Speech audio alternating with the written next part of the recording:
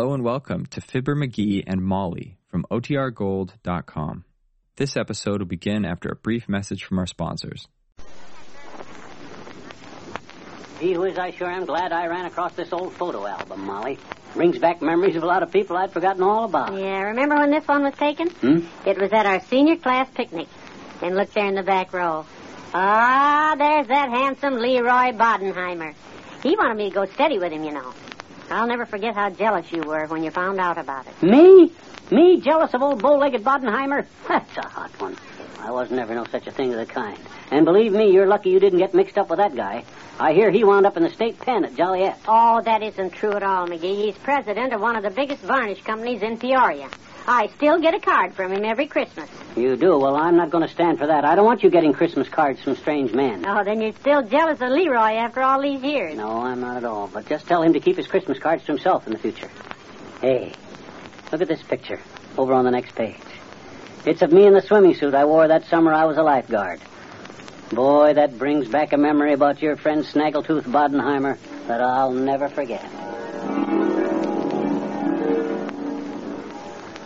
Oh, my, you look so handsome in your lifeguard uniform, McGee, and I've never seen such a beautiful tan. Yeah, well, it's a pretty boring job, Molly. I've only saved 6 or 8 people from drowning so far today. Oh, McGee, look, way out there on the lake, somebody's signaling for help. Oh, it's Leroy Bodenheimer. I told that big stiff not to try to swim clear across the lake. Now, even though he's my rival for your affections, I've got to save him. It's my duty, Molly. You wait here. Oh, McGee, this is a wonderful thing you're doing. Keep going. Just a little farther. Ah, you saved him. Oh, McGee, my hero.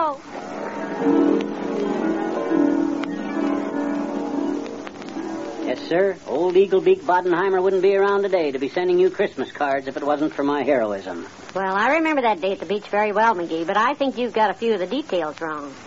I remember I was sitting there sunning myself when you came up and started talking to me.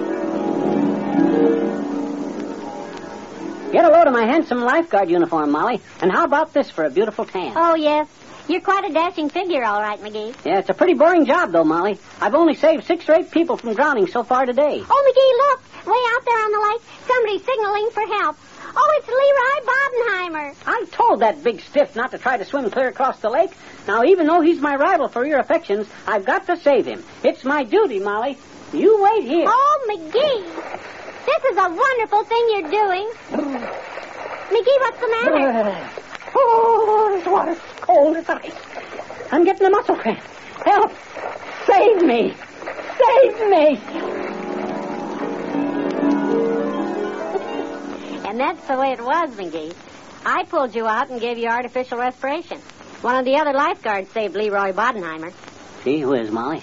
Now that you mention it, I'm not real sure just what did happen that day. You know, a man tries to build up self-respect, and sometimes he remembers things the way he wished they'd happened. Now I'm just not sure at all. I know how it is, dearie.